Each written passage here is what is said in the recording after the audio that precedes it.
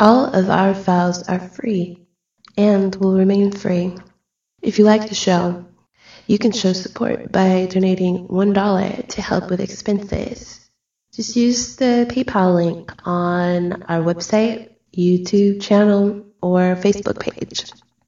Thanks. Welcome back to part 2 of the forum, today called The Lost Age of Mankind. Now, we were delving into a few particular cases, and I want us to address a few more case-based finds before we go on to the more speculative area. Because there are a few fun questions I always wanted to address to someone like you. In fact, I've been following your work for a very long time. It's many years since I bought your book. And always when I hear you interviewed, I hope they will ask you these questions, like the one about what's the oldest find. Here's another one. What extreme antique period has the most frequent finds? And then I'm, of course, referring to anomalous finds. Well, one thing that influences that is that over time, geological evidence gets destroyed. Yeah. So that in the most extreme antiquity, there are the fewer remaining artifacts and bones. And as you come closer and closer to the present, the amount of discoveries of human bones and human artifacts increases.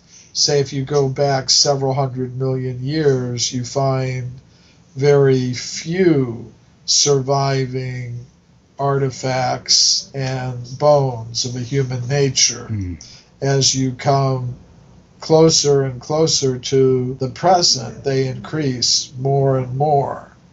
For example, in the period of time between, say, 50 million and 30 million years ago, you get an increasing number of discoveries. In the time between 5 and 10 million years ago, you get more.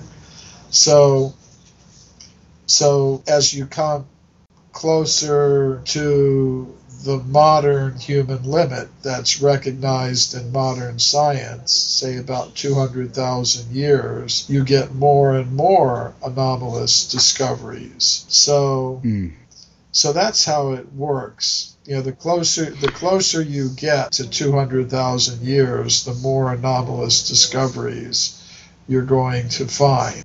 But in such a case, Michael, it would go to show that there's a more gradual, natural evolution, and it wouldn't indicate then an enormous catastrophe that wipes out everything. It would actually show more like a gradient evolution. Yeah. All that I'm claiming to show in forbidden archaeology is evidence showing that human beings like us existed before 200,000 years ago. I'm not claiming to have discovered evidence that shows a pattern of repeated appearances and disappearances. So that would be another couple of decades of research to come up with something that would demonstrate that. Although I would say that there are some hints of such things in the history of life on Earth. There have been periodic catastrophes and extinction events that have occurred. For example, if you look at paleontology, they will tell you that over the past several 100 million years in the history of life on Earth, there have been 6 major extinction events. Wow, 6, and that's in the mainstream, right? Yeah, that's even in the mainstream. Or sometimes they say 5. Actually, in the news recently, there have been scientists claiming that the 6th major extinction event is starting now. with the wiping out of the large mammalian species in various parts of the world. So, but if you look at the others, approximately when are they dated to? Well, the last one was the one that wiped out the dinosaurs about 65 million years ago. And then you go a couple 100 million years before that, there was another one. A couple 100 million years before that, another, and so on.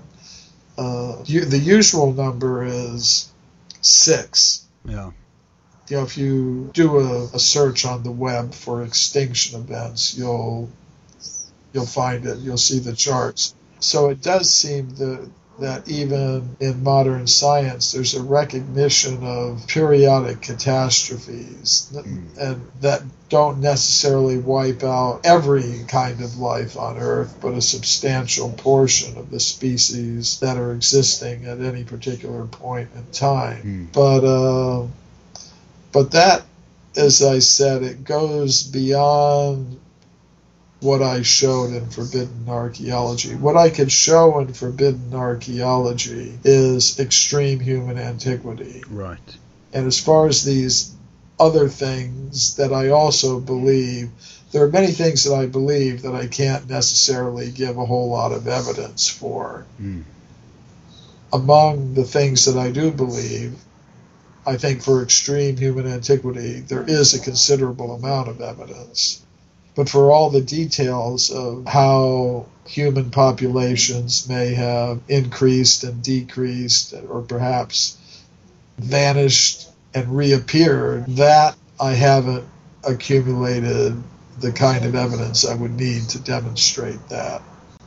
No, but I mean, it's such a huge task and it's an ongoing process. So as long as you stick to it, hopefully more will come out of this. I have to say, there is this, he's now passed away, but this brilliant scientist, his name was Dr. Tom van Flandern, and he published a book. You know, I forgot the title of, even though I have it in my shelf over there, but he made a very solid scientific astronomical case for that the asteroid belt between Mars and Jupiter was once a planet. So this goes to the exploded planet hypothesis, and he argued, you know, this wasn't just theories, but actual findings showed that it was a water planet. And he didn't make a lot of room for speculation around it, but he was open for the possibility that there may have been intelligent life on this planet, and that this goes into everything like the comets, it goes into Mars and stuff about Mars that we will come back to in another program regarding this. But also dovetailing with the catastrophes on Earth, because if such a planet did explode so close to Earth, it would harbour a near extinction level at Earth. So there's so much corroborating evidence out there, but of course there's no interdisciplinary studies of it, at least not in mainstream academia. But I think these things should also be taken into consideration, as should stuff like the Vedas that you're familiar with. Isn't there a story in the Vedas about the earth burning, and then later they found evidence for having been a worldwide fire? Well, there is an interesting account that in ancient times, in very ancient times, several 100 million years ago, the Earth was overrun by plants. The entire Earth became covered by forest. And there's an account in the Puranas, the ancient historical text of India, that there were some sages. They manifested a huge cosmic fire that devastated all this huge amount of vegetation that had kind of taken over the Earth planet. And I found it was kind of interesting that all over the world you have coal deposits, which are about the right age for this. in other words, about 300 million years old, between 280 and 320 million years old. Wow. So yeah, there was this account that the Earth was covered by vegetation, and then there was, to get rid of it all, there was this huge cosmic fire that was manifested, and then this was a few hundred million years ago, and all around the world you've got coal deposits, which look like charred plant remains in a sense. If you think about it. So I've reflected on that. I haven't published anything on this, but since you brought it up, that's something that had occurred to me.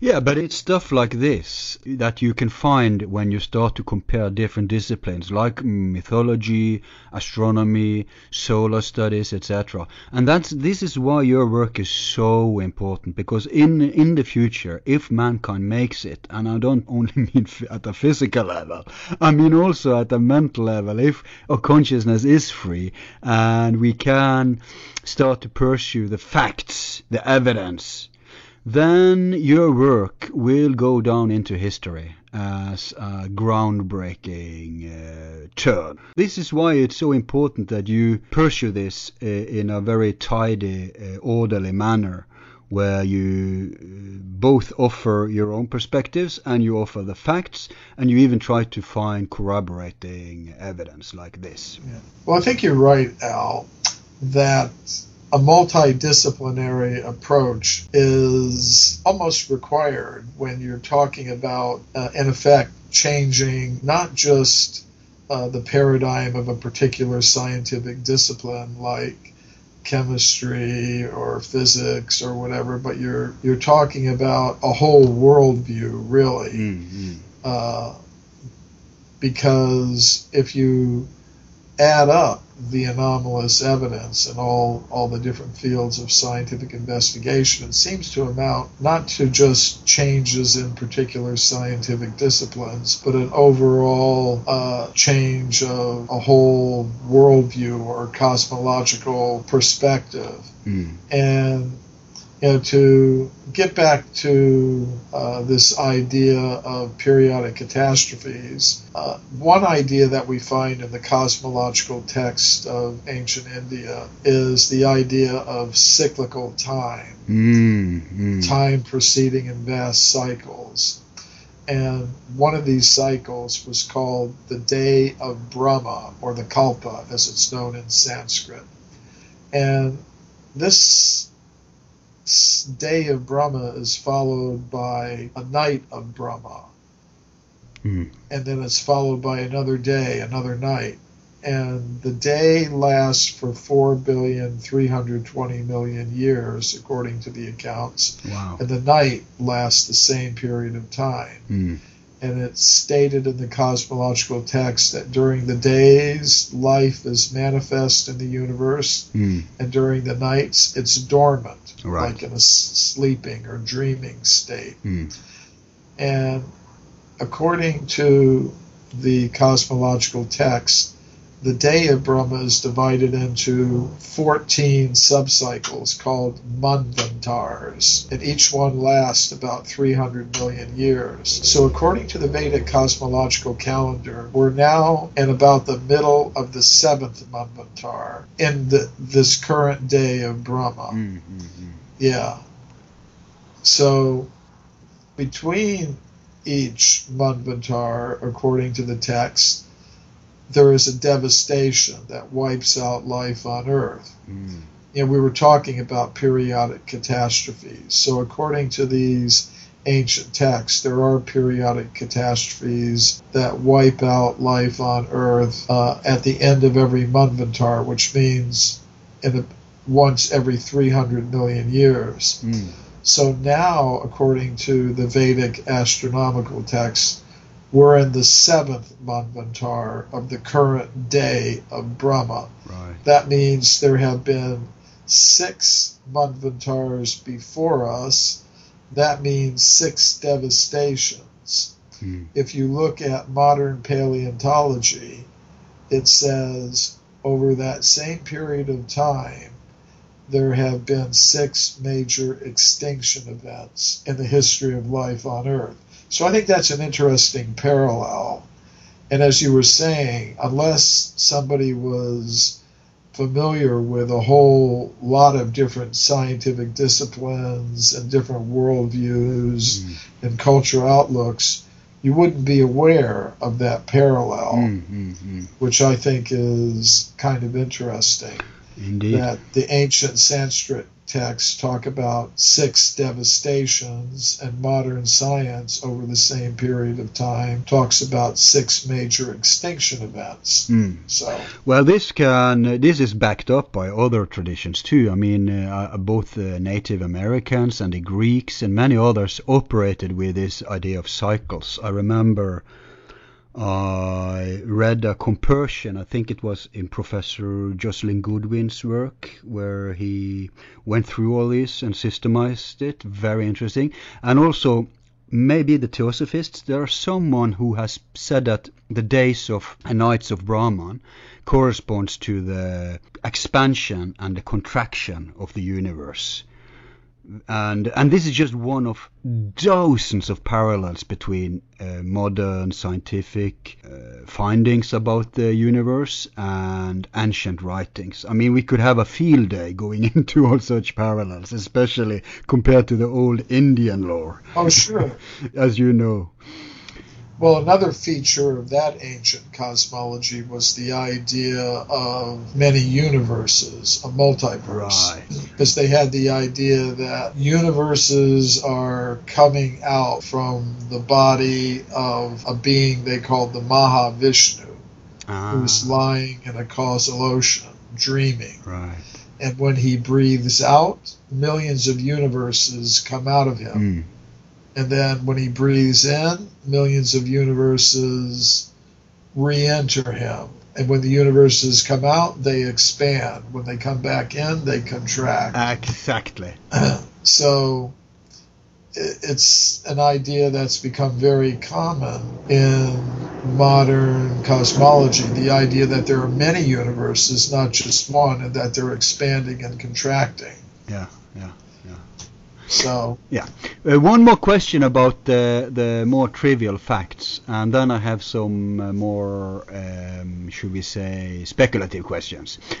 Lucy, supposedly she's our mother. Isn't that what the mainstream standard hypothesis say today? yeah, some of the mainstream scientists would say that she was a human ancestor. Of course. I don't accept that, but let's hear your take on it then.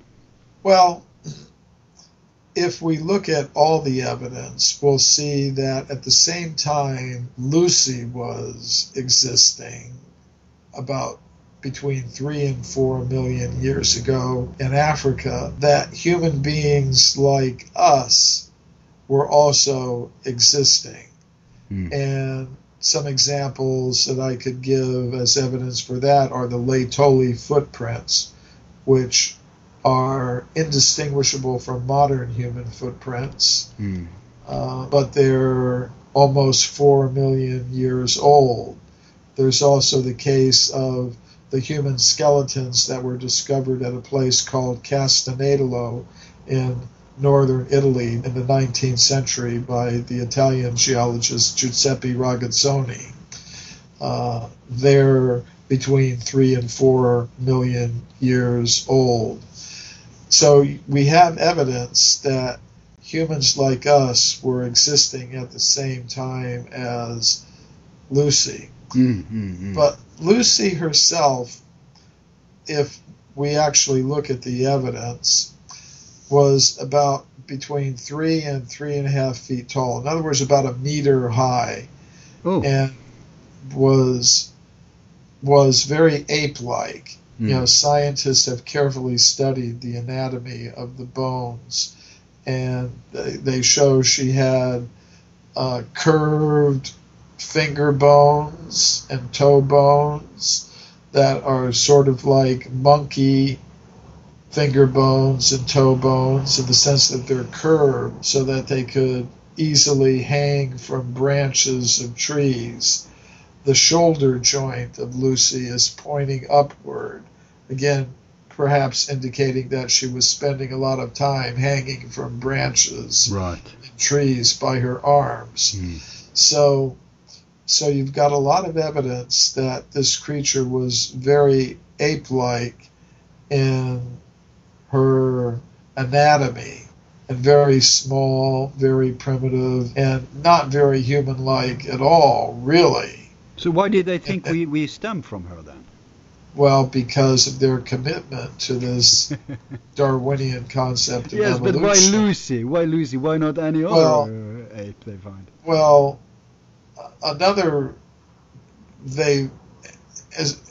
actually, if you look even among the mainstream scientists, some are going to say Lucy was an ancestor, some will say not. Okay. But those that do are so convinced of it, they try to humanize her, make her look as human as possible by giving her a name, Lucy. Right. For example, which gives you the idea. Say, like, if you just read in some newspaper report that scientists have discovered the skeleton of Australopithecus afarensis in Ethiopia, wouldn't mean anything to you. Australopithecus afarensis, what's that? You'll imagine an ape, basically.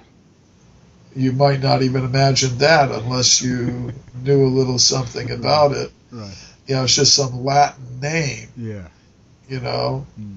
But if you call it Lucy, then your mother's name might be Lucy, your sister's name might be Lucy, your girlfriend's name might be Lucy. So you think, yeah. And it's Latin for light, incidentally. Right. Well, I think where the name came from was Lucy in the Sky. Oh, yeah, Diamonds. that's right. They were listening to that or something. They were listening to that song when they discovered, in the camp where the archaeologists were staying. Yeah. They were playing that song over and over again, Lucy in the Sky with Diamonds. So, but then you just think, okay, Lucy, I'm related. Could be my mother, could be my ancient ancestor. I think it's a propaganda technique. And it's not even consensus in the mainstream. No, it's not even a consensus in the mainstream. But it's a very common propaganda technique for those who are very much committed to this idea that human beings like us evolved from more primitive ape-like creatures, to try to humanize these ape-like ancestors to the maximum extent possible. And one way they do that is by giving them human names. Another example is discoveries that were made on Flores Island in Indonesia a few years ago. They found bones of, again, a very short, somewhat primitive, ape-like kind of creature, and they wanted to get attention for it. So, if you were reading in a newspaper article, scientists discover fragmentary remains of Homo floresiensis in Indonesia, you wouldn't pay very much attention to it. But if you see a big headline, scientists discover Hobbit, which they did. They attached this name Hobbit. Yeah, I remember. To it. Yeah. Then you begin to, wow, this is amazing. They discovered the Hobbit. Yeah. So they're just propaganda techniques, I think, to humanize these kinds of discoveries. I mean, it's a side point, but in this day and age, we have tools like genetics. So, what does genetics say about these things? I mean, it should be possible to use it as one tool of many to find out something here. So, do you know anything about that? Well, one problem is they've been able to recover DNA not from the more ancient supposed ancestors like Lucy, who existed 3 or 4 million years ago. they had been able to recover some usable DNA from specimens of Neanderthal who lived in around 40,000 years ago and coexisted with humans like us. And, there's evidence recently reported, just this year, that they found a Neanderthal bone, I think in Romania, a jawbone that they were able to recover some DNA from. And they've kind of concluded that modern humans have, actually it was a modern human bone that they say contained up to about 10% Neanderthal DNA. Yeah. So they discovered, as I said, a Homo sapiens jawbone in Romania, and they analyzed the DNA in it, and they said it had about 10% Neanderthal DNA, and it was so recent that they concluded that the humans of that time must have been mating with the Neanderthals, which means they're not separate species. Exactly. I actually had a question and a reasoning prepared for that. But they don't have DNA evidence from Homo erectus or Australopithecus or the more ancient ones. If they ever do manage to recover some, then we might be able to talk about it. Right. That was my big question, because then they could, take tests of the anomalies too, and it would settle all disputes. But apparently they can't go further back than Neanderthals then. Right, at the present moment. I see. And not even the most ancient Neanderthals, the more recent Neanderthals. Right. Okay, let me address then my Neanderthal question, and it's a little reasoning and then a question, so just indulge me here. Most people think that they're not aware, actually, of how many currents there are within this field. They imagine there's Darwinism and then there's creationism, and that's about it. But many different hypotheses and schools of thought in mainstream anthropology that is true. That's absolutely true. Yeah, and even within evolutionism, there is competing branches, especially back before the current version howled its position. Now, interestingly, back when different versions of evolutionism and also just in general anthropological theories were existing, more variant than today, and when they fought to become the establishment dogma, especially in the late 19th century, there was a dark horse that emerged. This was not a scientist, but actually a theosophist. I'm referring to Madame Blavatsky. And she engaged in the scientific debates and carved out an independent theory, some kind of early version of intelligent design, maybe combined with evolutionism. I'd call it spiritual evolutionism. We could perhaps call it that. But anyway, my point is that she engaged in the contemporary debates among anthropologists in a volume of her monumental book series called The Secret Doctrine. I think it was the 4th volume, where she simply destroys her opponents, or Darwinists and other versions of evolutionism. And, well, you have to read it to see what I mean. It's very impressive work. It's logical, it's scientific. And I'll give you one example that leads us into the Neanderthal question. She said in the last part of the 19th century, she argued that the Neanderthals is not a separate species, but just a variation of sapiens. And of course, as everybody knows, for something to be defined as a species, you cannot breed and have children. The most you can have is sterile children.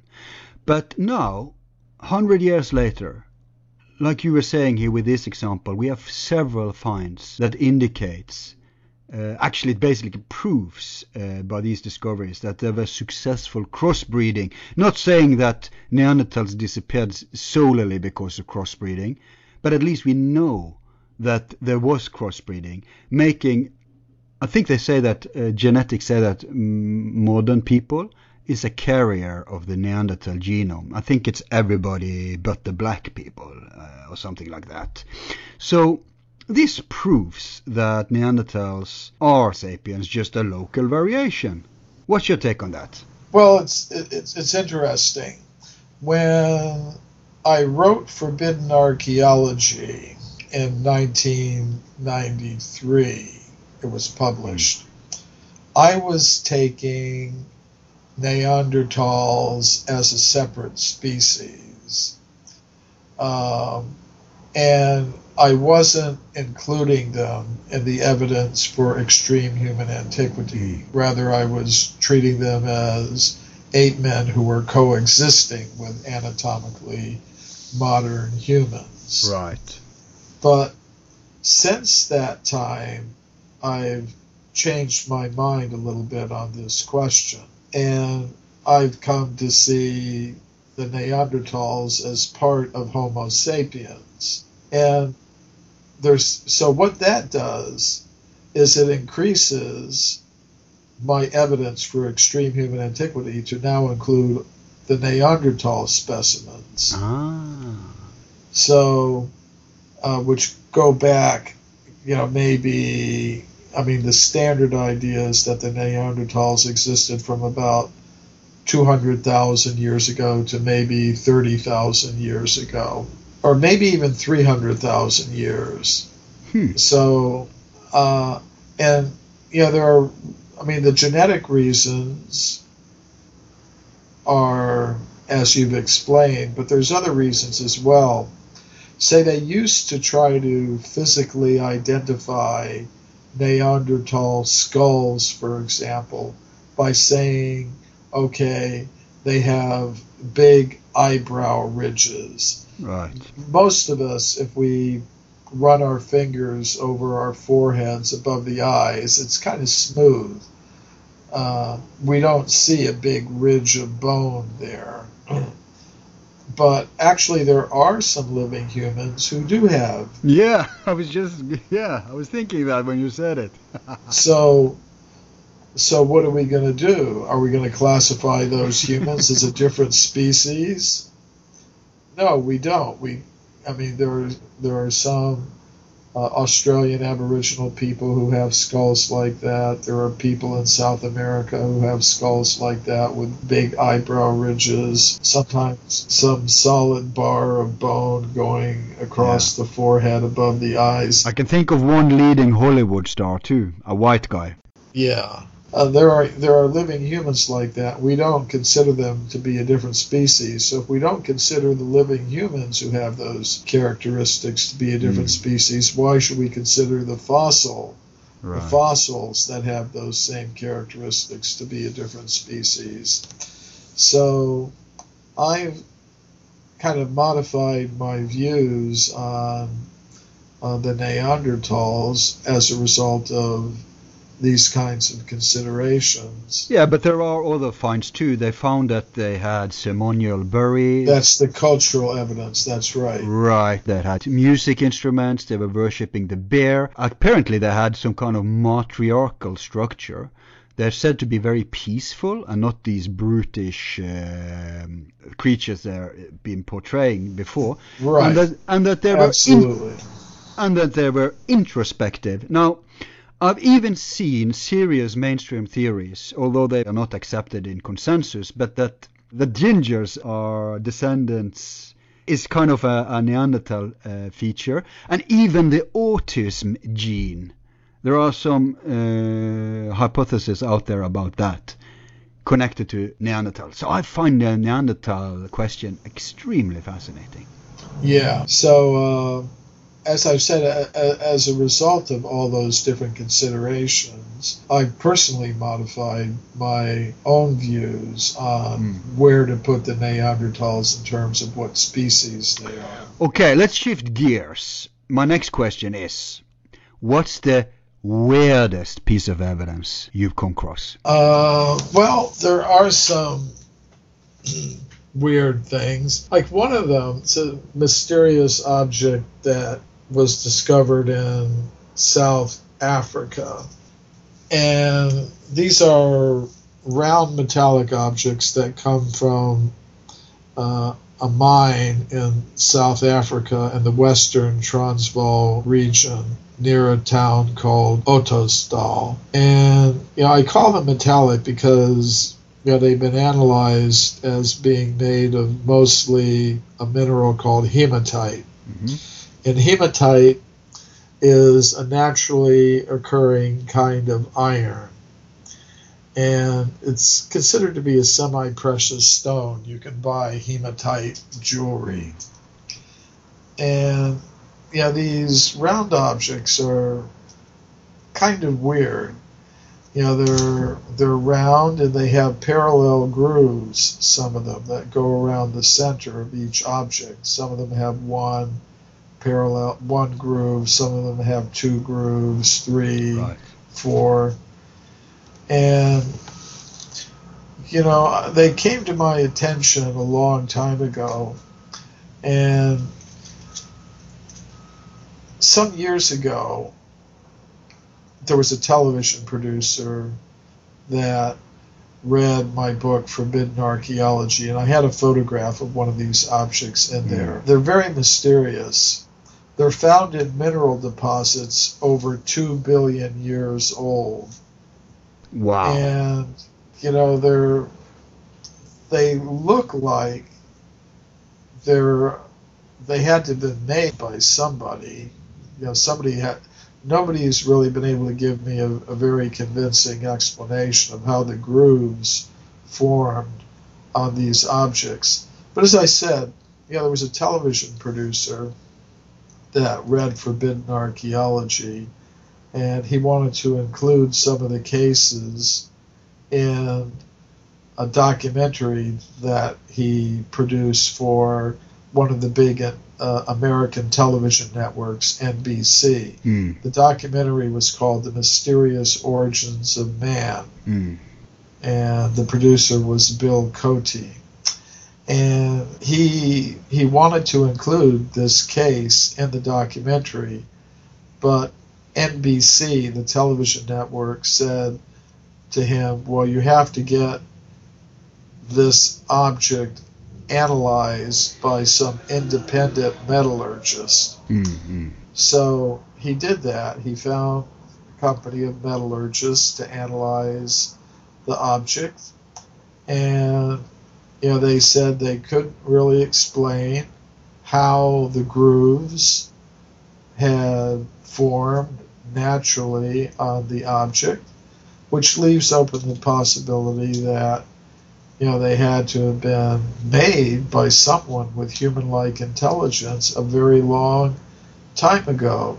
Now, I've got an open mind about this. If somebody can give a really convincing naturalistic explanation of how these things formed, well, I would be prepared to accept that. But up to the present moment, I'm not really convinced by any of the explanations that have been offered. So I think that we can remain open to the possibility that these things were made by someone with human-like intelligence over 2 billion years ago, which is a long time. So that's one of the more extreme anomalies, But one thing is to explain it. But it's weird.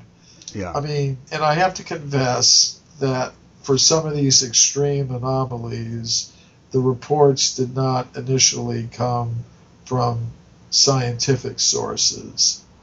They came, because sometimes, there's, different categories of literature, and one of them is tabloid newspapers, where you can find some pretty weird things. But I've never accepted anything simply on the basis of a report from a tabloid newspaper. I mean, the first thing I did was I got in touch with the Natural History Museum in South Africa, where this particular object was being kept. And I got in touch with the director of the museum, and he provided me with whatever information he had.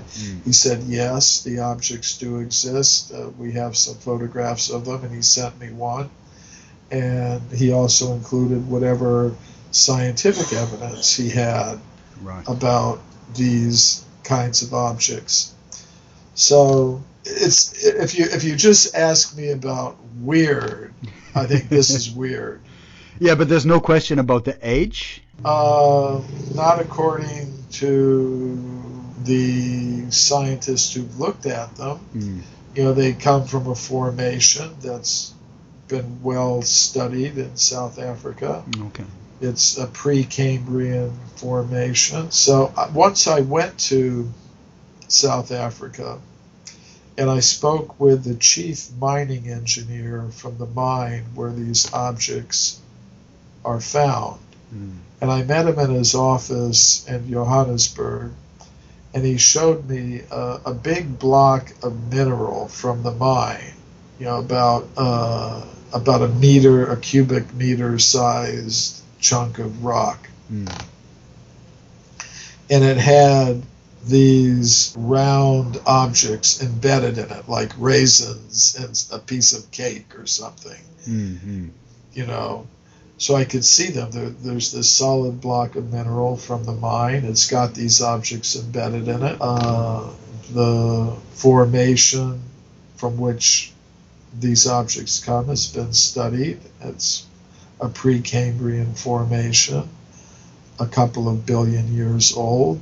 Wow. So that's so old. Of course, like one possible objection would be, well, these are natural concretions, and maybe somebody carved the lines on them, the grooves on them later. But in this block of mineral that I saw, you know, there were these round objects partially protruding from the rock. I could see on them the grooves that went back into the solid rock. Right.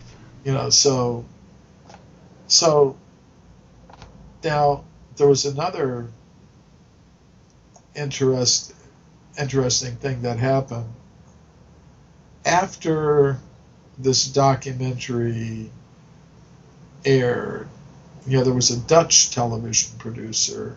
You know, he got in touch with me and said, okay, I saw these. I want to go to South Africa and see this object. So I put him in touch with the director of the Natural History Museum where these things were being held. And the director told us, he wrote back to me, that the object that we had the photograph of had been stolen from the museum. Wow. Huh. Anyways, if you ask for a weird case, that's about the weirdest that I came up with. Although in my research, it's probably the most extreme, oldest anomaly that I even mention in the book. And I mention these things to be really complete. Yeah. You know, yeah. I mean, it's, like I said, it's an extreme anomaly, and I'm not quite sure how to react to it, even myself. But no, I'm taking. It definitely fits in the weird category. Oh yeah, I'm taking back about that. But the disappearance, I can think of several good reasons for that one to disappear if it's that extremely old. Wow. But when we talk about weird, but it may have been for another reason. Let me add some details. Yeah, sure. In the original reports in the tabloid literature, I mean, this isn't something I verified myself, but the original tabloid report said that the object was spinning by itself. Wow. In its display case, you know, slowly rotating. Now, that could be because of vibrations of foot traffic or vehicular traffic outside the museum, and you know, there's some little vibration in the display case that's causing it to slowly rotate. I mean, that's one way of looking at it. Another way of looking at it was that this object had some kind of power by which it was rotating like that. So another detail is that when the director wrote to me that the object has been stolen, he said it was stolen by a person he called a white witch. What? A white witch? Yes. What's that supposed to mean? Well, it's weird, isn't it? Yeah, it's just getting weirder and weirder. It's just getting weirder and weirder. Well, sometimes people, I don't know, they make a distinction between white magic and black magic. Oh, right. You know, so I don't know. Yeah. White witch. Yeah, probably very valuable. That's one reason it could be stolen. Another is... Well, I think there are more. I mean, there are many of these objects that come from that mine, so it's not that they're particularly rare. It's not like that was the single one, but that one became a little bit famous because it appeared on this television documentary, Mysterious Origins of Man. Right. So it's... Yeah, I was thinking conspiratorial too. I was thinking a control mechanism. Let's get rid of this piece of evidence. But obviously... That could also happen. Well, but there's still a cave, a mine of more. So I'm predicting there will become an Ancient Aliens episode on this object. Maybe there already has been. I haven't seen... Yeah. Although I did appear in some episodes of Ancient Aliens, I haven't seen every single one. No. But I was going for weird in the direction of, let's say, the Starchild skull, the very famous elongated skulls, which looks like kind of a prototype of alien skull. There's skulls with horns, apparently. And there's also a question, I actually asked you about this on Facebook once, about giants. Could you address these phenomena, giant, Starchild, elongated horns, etc.? Well, in my book, Forbidden Archaeology, I was concentrating on anomalies within kind of the basic framework of humans as we know them. Now, okay. If we look at giants, for example, I don't mention evidence for giants in Forbidden Archaeology, although I'm aware of many reports of evidence for giants. There are many reports that bones of large-sized humans have been found. My problem with those reports is I've never been able to verify any of them. Now, if you look at the way I operate, of course, one thing I do is I look at archival reports, original scientific reports about anomalous evidence. But in many cases, I actually go to the museums where these artifacts or human bones are being kept. I directly confirm that they exist. So I like to do that. At least in some cases. It's not that I've been able to personally verify every single case that I mention in my book, Forbidden Archaeology, but in a number of cases, I actually have been able to verify the objects actually exist.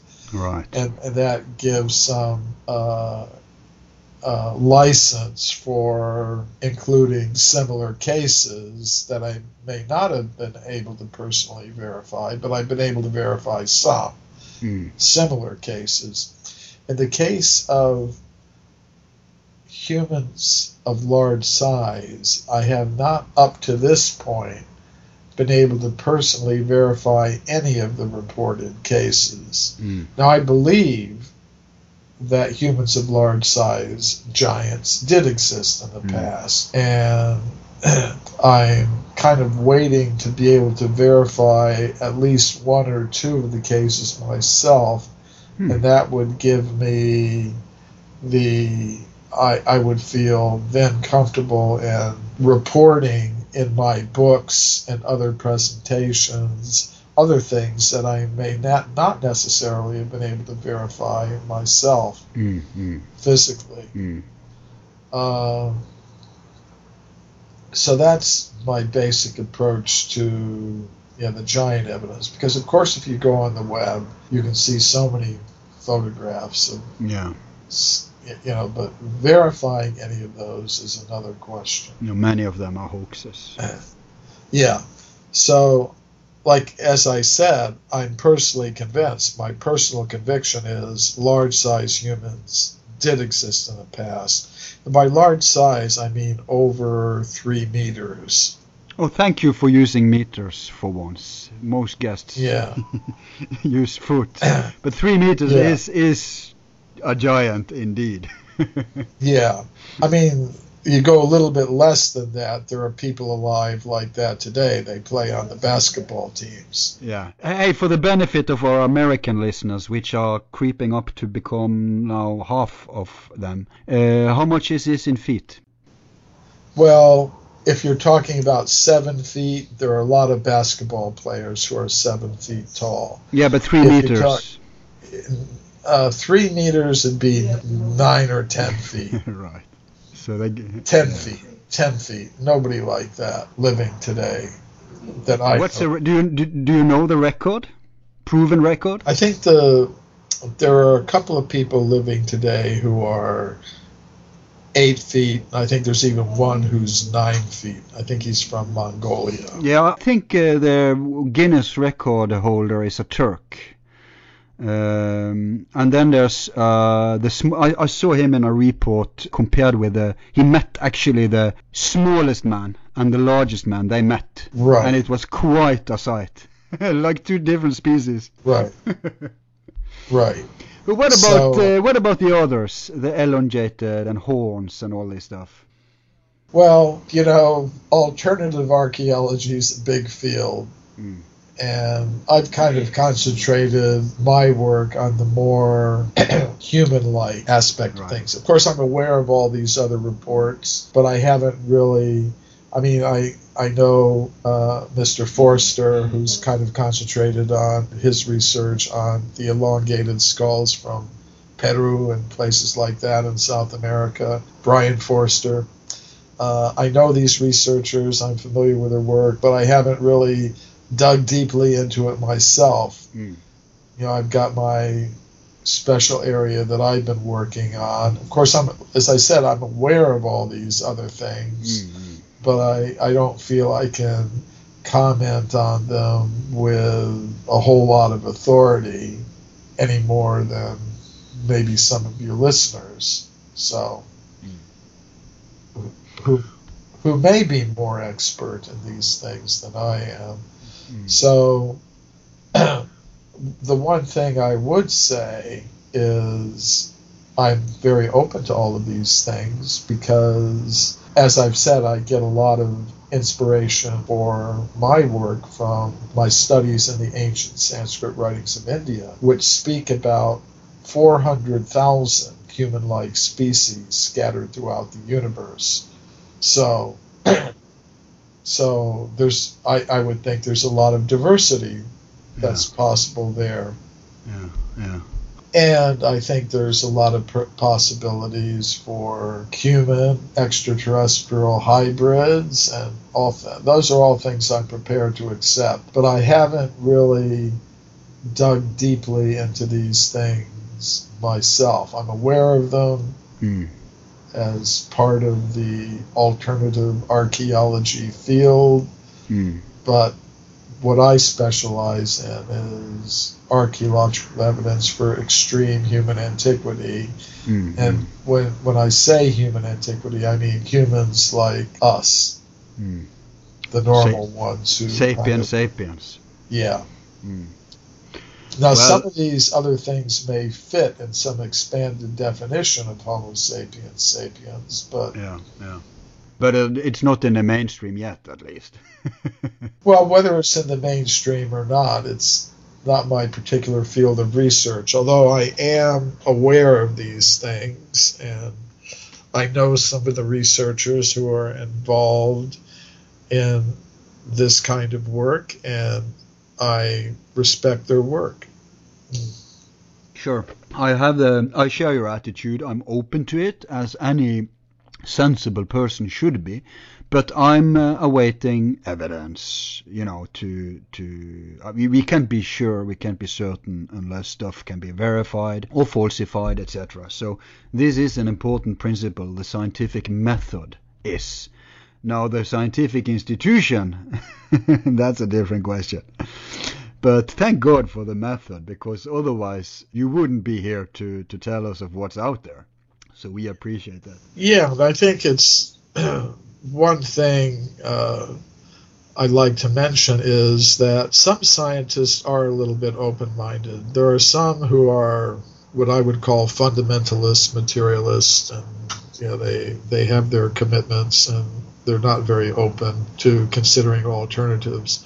But there are some who are willing to listen to alternatives, and it's scientists in that category who are, in a sense, responsible for the fact that I've been able to present dozens of scientific papers at mainstream international scientific conferences about my work. Right. So, fortunately, there are some scientists who are willing to listen to alternative ideas if they're presented in a scientific way. And my most recent book, My Science, My Religion, is a collection of 24 papers that I have presented on various aspects of my work at mainstream international scientific conferences, and some of them have been published in scientific journals and conference proceedings volumes and things like that. So sometimes people ask if I have any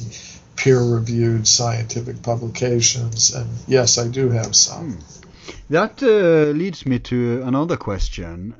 When you've been lecturing and promoting your work in different scientific circles around the globe, where would you say, of course this is just impressions and anecdotes, I guess, but where would you say you have the impression that they are most open? If you can pinpoint a culture, a country, or some kind of geographical identification, or is there just a handful here and a handful there? Do you see any signs of more openness some places than others? Well, I haven't been everywhere, so I can't say, but I would say, one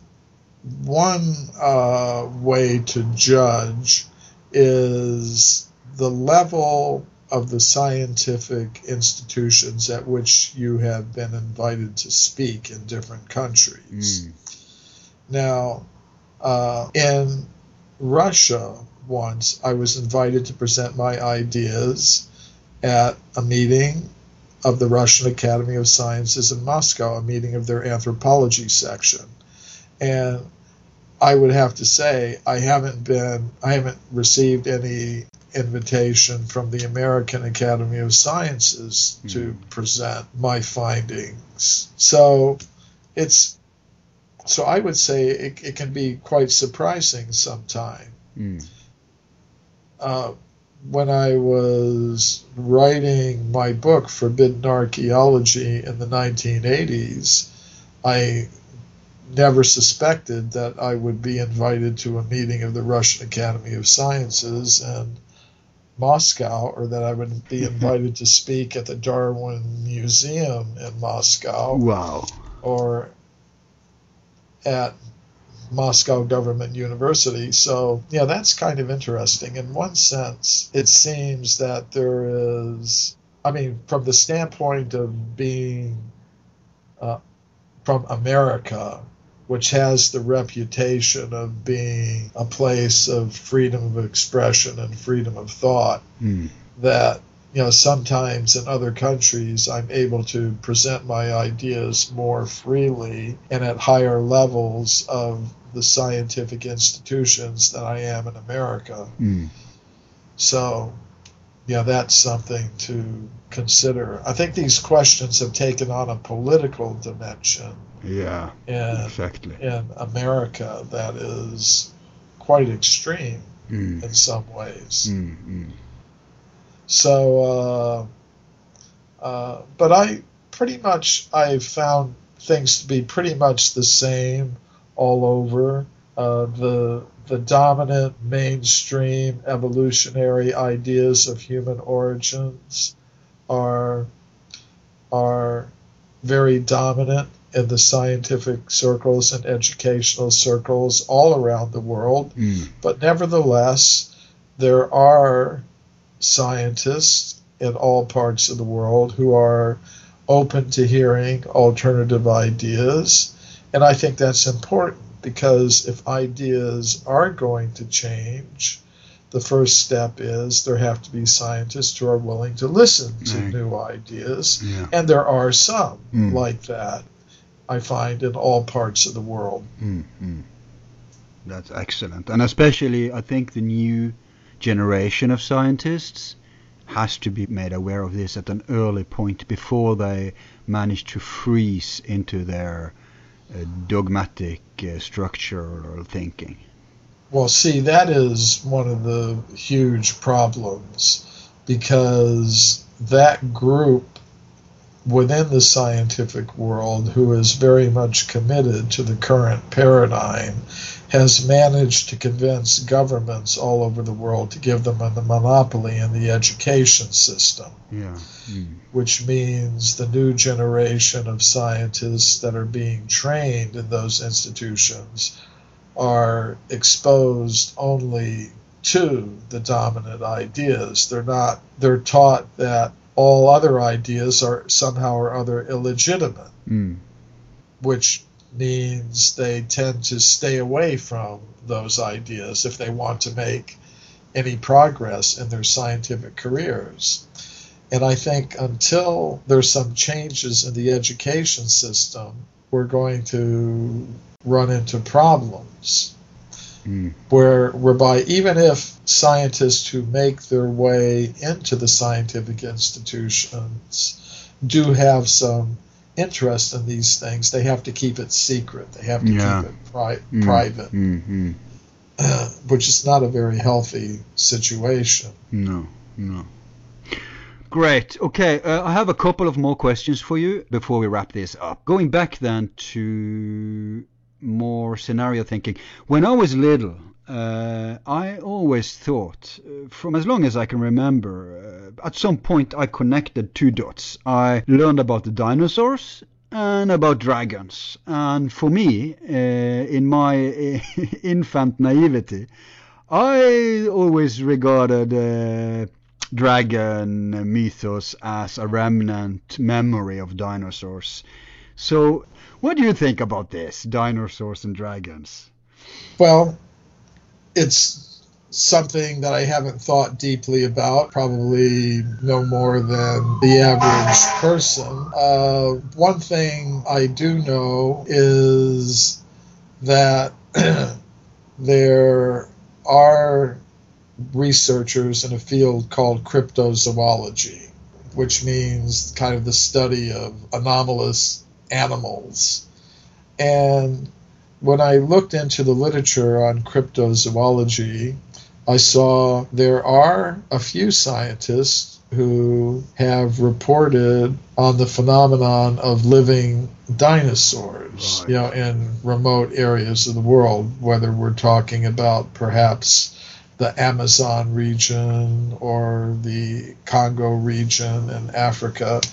There have been reports of living dinosaurs, which would open up the possibility of recently surviving dinosaurs in various parts of the world, which may have been the source of these dragon reports. So those cryptozoology reports may have some relevance here. Yeah, but if we entertain the hypothesis, which we can substantiate, of course, based upon all the findings, then mankind has lived even longer back than dinosaurs, which means that at some point they must have lived parallel, which means one way or the other this went into our subconsciousness as mythos, archetypes. That is a possibility. As far as I'm concerned, that possibility is there. If we look at the evidence that I reported in Forbidden Archaeology, we have evidence for humans like us existing before the time of the dinosaurs, during the time of the dinosaurs, and after the time of the dinosaurs. So, isn't there even a footprint? Yeah, now that's interesting. There's a case from the Paluxy River in Texas, near a town called Glen Rose.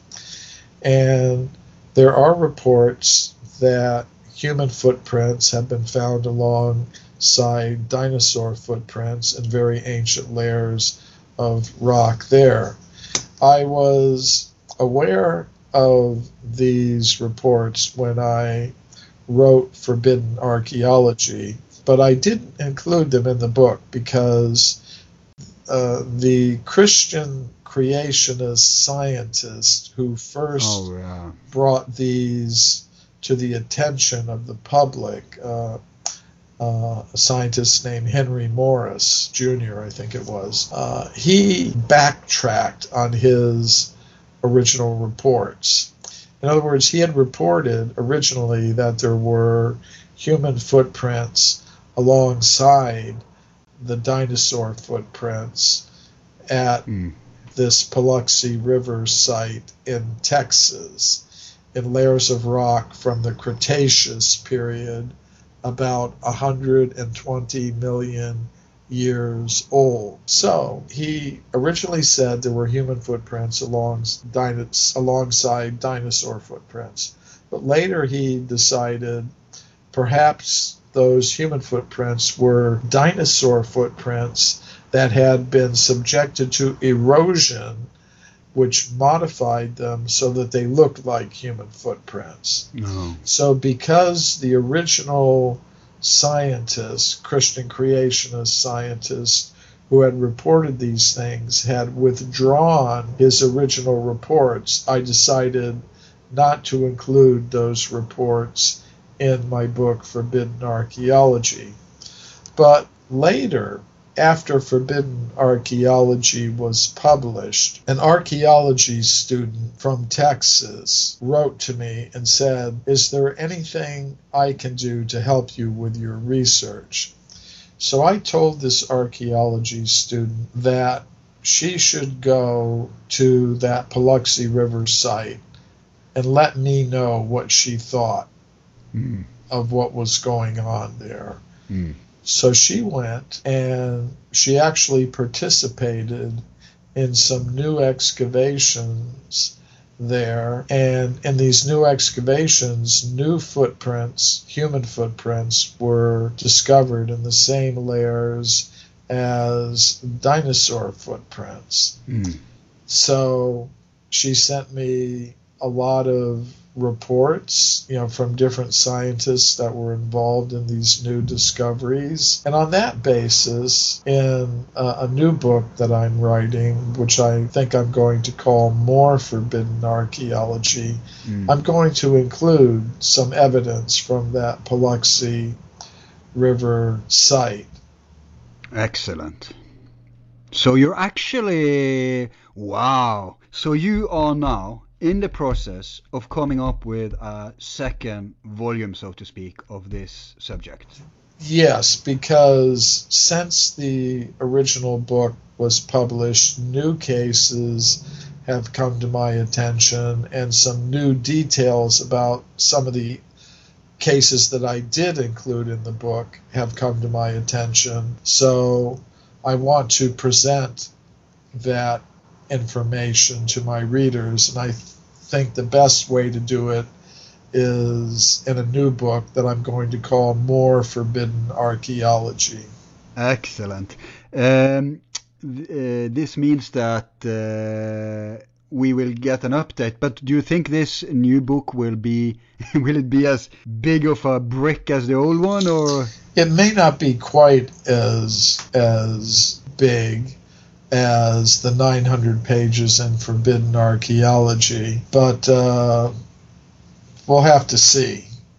It's Forbidden Archaeology took me 8 years to research and write, so it takes, for me, this kind of research is really kind of painstaking because I want to dig into the latest geological reports about the ages of formations in which objects are found, and all. It takes me.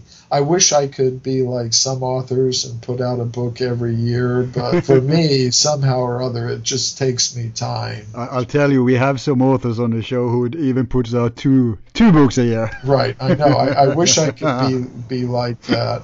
For those who want to keep up, who want to read something from me, I publish a column in a magazine called Atlantis Rising. The column is called The Forbidden Archaeologist, so it comes out 6 times a year. And that's how I satisfy my desire to have something coming out for my readers, between books. Yeah.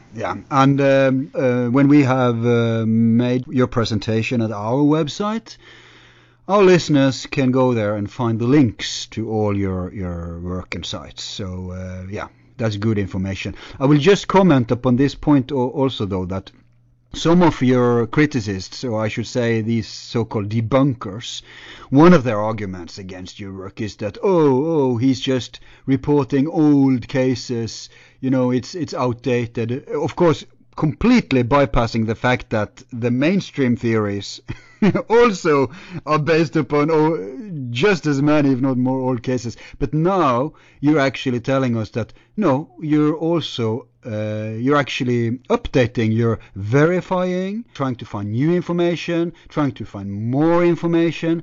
So it's not that simple as how these agenda-driven debunkers frame it when they try to criticize you. Yeah, it's a very poor argument, that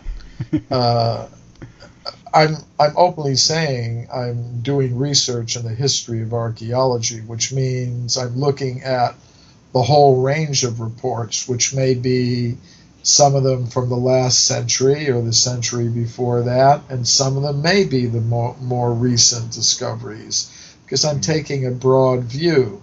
And even if you look at any standard textbook of archaeology, it includes old cases. The first Neanderthal discoveries from 1859, the first Java man discoveries from 1893, the first Australopithecus discoveries from 1920. If you look at any textbook of archaeology, it's not going to include only the cases discovered in the 21st century.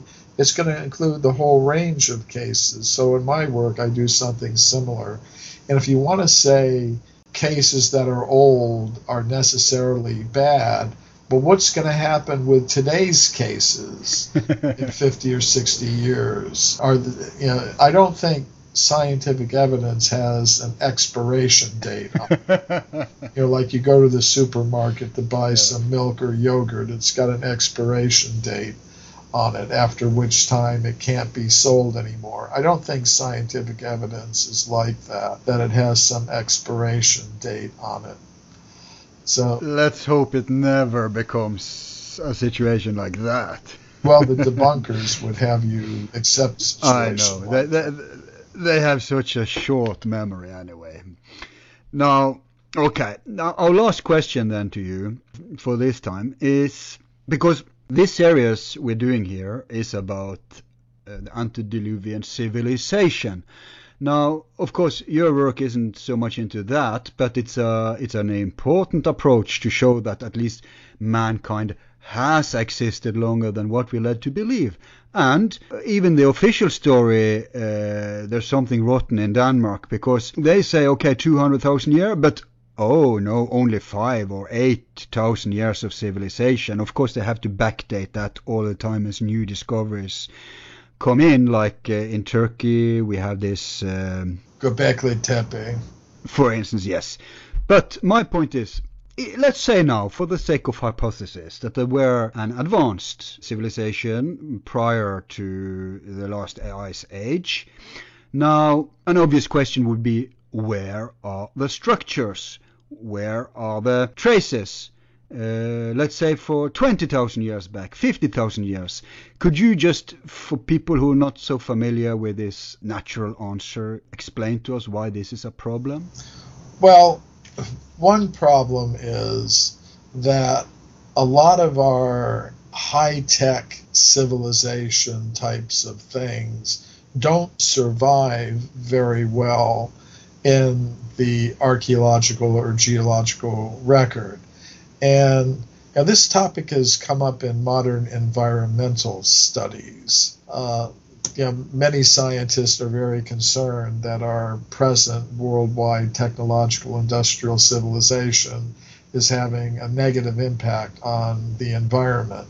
Oh, sure. So many scientists have wondered, well, what would happen if human beings disappeared from Earth today, right now?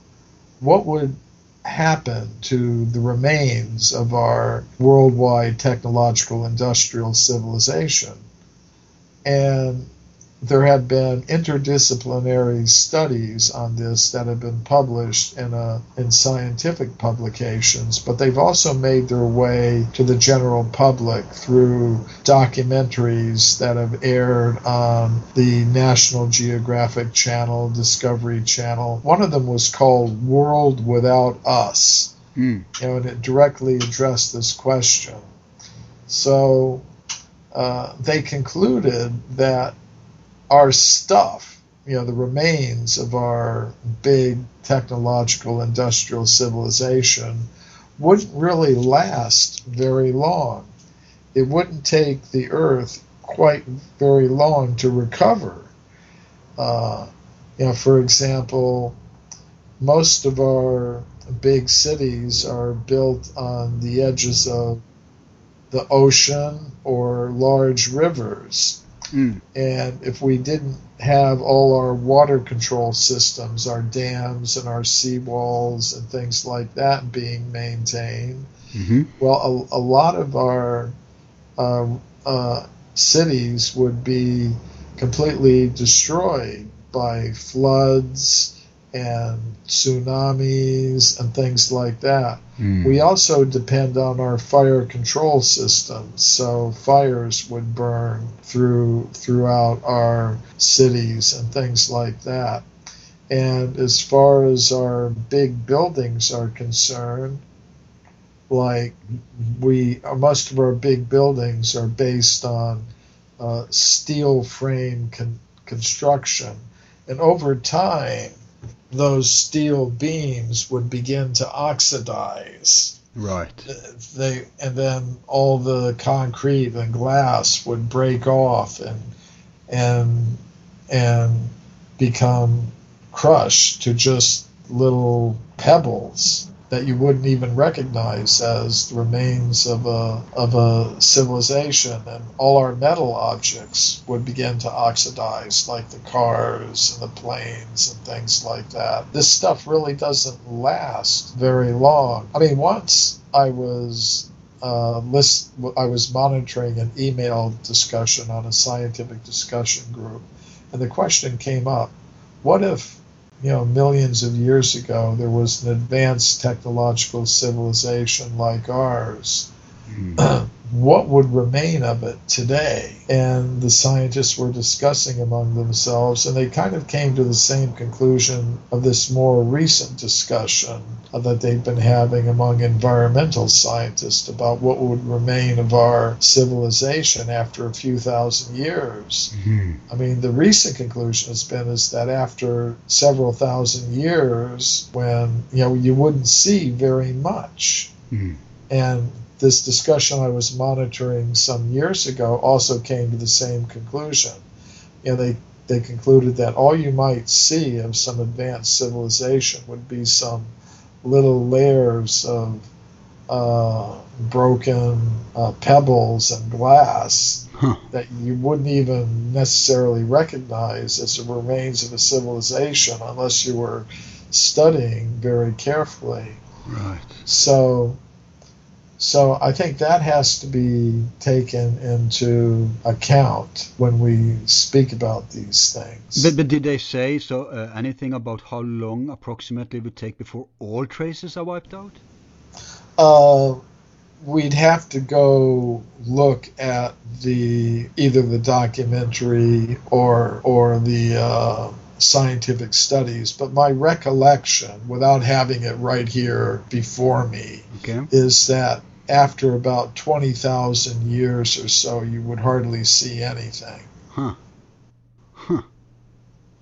But what about plastic? Isn't that supposed to not dissolve? Plastics will dissolve after some time. Oh, okay. I mean, they can last a while, and they become problematic if you're talking about earth fills. Yeah. But if you're talking about thousands and thousands of years, plastics will degrade. They have to work very hard to preserve some of the original plastics in museums today. Oh, okay. Huh. You know, like there are museums of material science. Yeah. Yeah, they have to work hard to preserve some of these things. I see. Interesting. I mean, they are a nuisance in the short term, but the long term, they do degrade. Let's hope our ancestors had the wisdom not to produce plastic. Yeah, so I think that's why a lot of what we see in the archaeological record is stone tools. Right. Now in those discussions about, you know, the Neanderthals and others, you know, the scientists speculate, well, we're only seeing the stone tools these people left because stone tools preserve very well in the archaeological record. But what if they had clothes made of leather or plant material? They had bags. They had all kinds of stuff that may not have survived. Good point. Again, we should remind our listeners, especially those in Scandinavia or rather Norway, that you can experience Cremo on the Mythology Festival in Hardanger. Actually, Hardanger, that's how you say it in Norwegian. If I should say it in English, it would be hard anger in one word. Hard anger. But I can promise you, Michael, it should be rather named soft mildness when you come to that place. It's anything but hard anger. How long will you stay there? I will be there through the entire festival, which goes through 31 July through August 2. So nice. I will be there for the whole thing, but my talk is on the evening of the 31st of July, the last day of July. And how do you pronounce the name of the nature park? I see it spelled Lundarhygni. Even I have problems with pronouncing that, to be quite honest. So, but we will put up actually a link so that people can find it. It's a place called Kvinnherad in Hardanger. As for the place itself, I need to see it written to. But I remember when I saw it, I was thinking, geez, is this a Norse word? But you are in the inland, and Norway is famous for having so many accents and dialects. Yeah, we hardly even understand each other. So, but okay, I'm a bit embarrassed because I am from this part of the country, but you have the link. I have the link, and you know what? I'm going there with some friends, so I'll see you there. Oh, that'd be wonderful. Yes, and I hope you will find some time off your schedule to browse the area a little, because you are in a pearl, nature-wise. So if you're into nature, if you're into beauty and stuff, I suggest you explore a little. If you have time for it, it will be memory worth, I can promise you. Yeah. I also have to consider my host brought me there, so whatever they... Yeah, I hope they arrange for something for you. Yeah.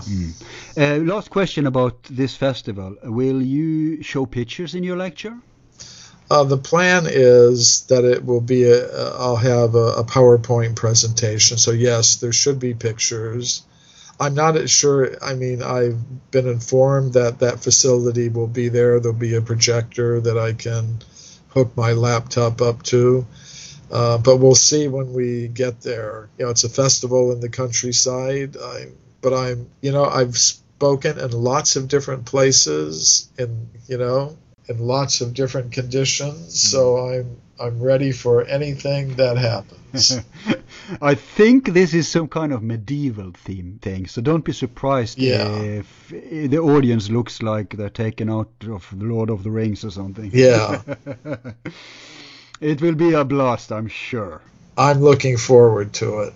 Yes. Well, people, we've been talking today with the forbidden archaeologist Michael Cremo. And Michael, it was a delight. Thank you very much for coming on. Great to be with you and all your listeners. And we hope we'll get you back for a more philosophical conversation next time. Okay, that would be great. Yes. So good luck with your lecture. Thank you. So that's our program for today. If you're curious about the exciting evidence for mankind's extreme age and want to see for yourself, plus the added benefit of being in untouched, beautiful nature, drop by his lecture on Friday the 31st this month of July 2015.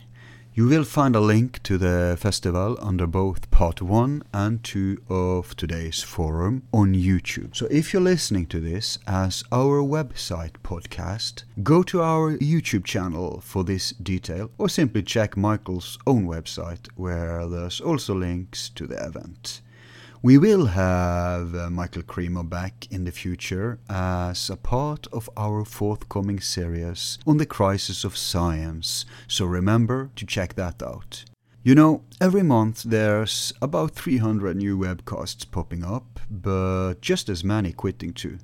Fortunately, we at Borealis are not into this for the money, but are happy to remain idealistic amateurs. However, in the long run, we cannot have expenses even if we do not profit, so if you enjoyed the forum, thank those few listeners who's already donated, because that has facilitated you listening to this, and hopefully a few more will chip in, so our production costs get down to zero. As a symbolic appreciation, we will give away a book by one of our guests to one of our sponsors, which will be drawn before the end of the year. To learn more, enter our sponsor page where all our programs are uploaded as podcast prior to YouTube release. That's it for now. I thank you for dropping by and hope you enjoyed. Until our paths cross again, from the team and your host Al, be seeing you.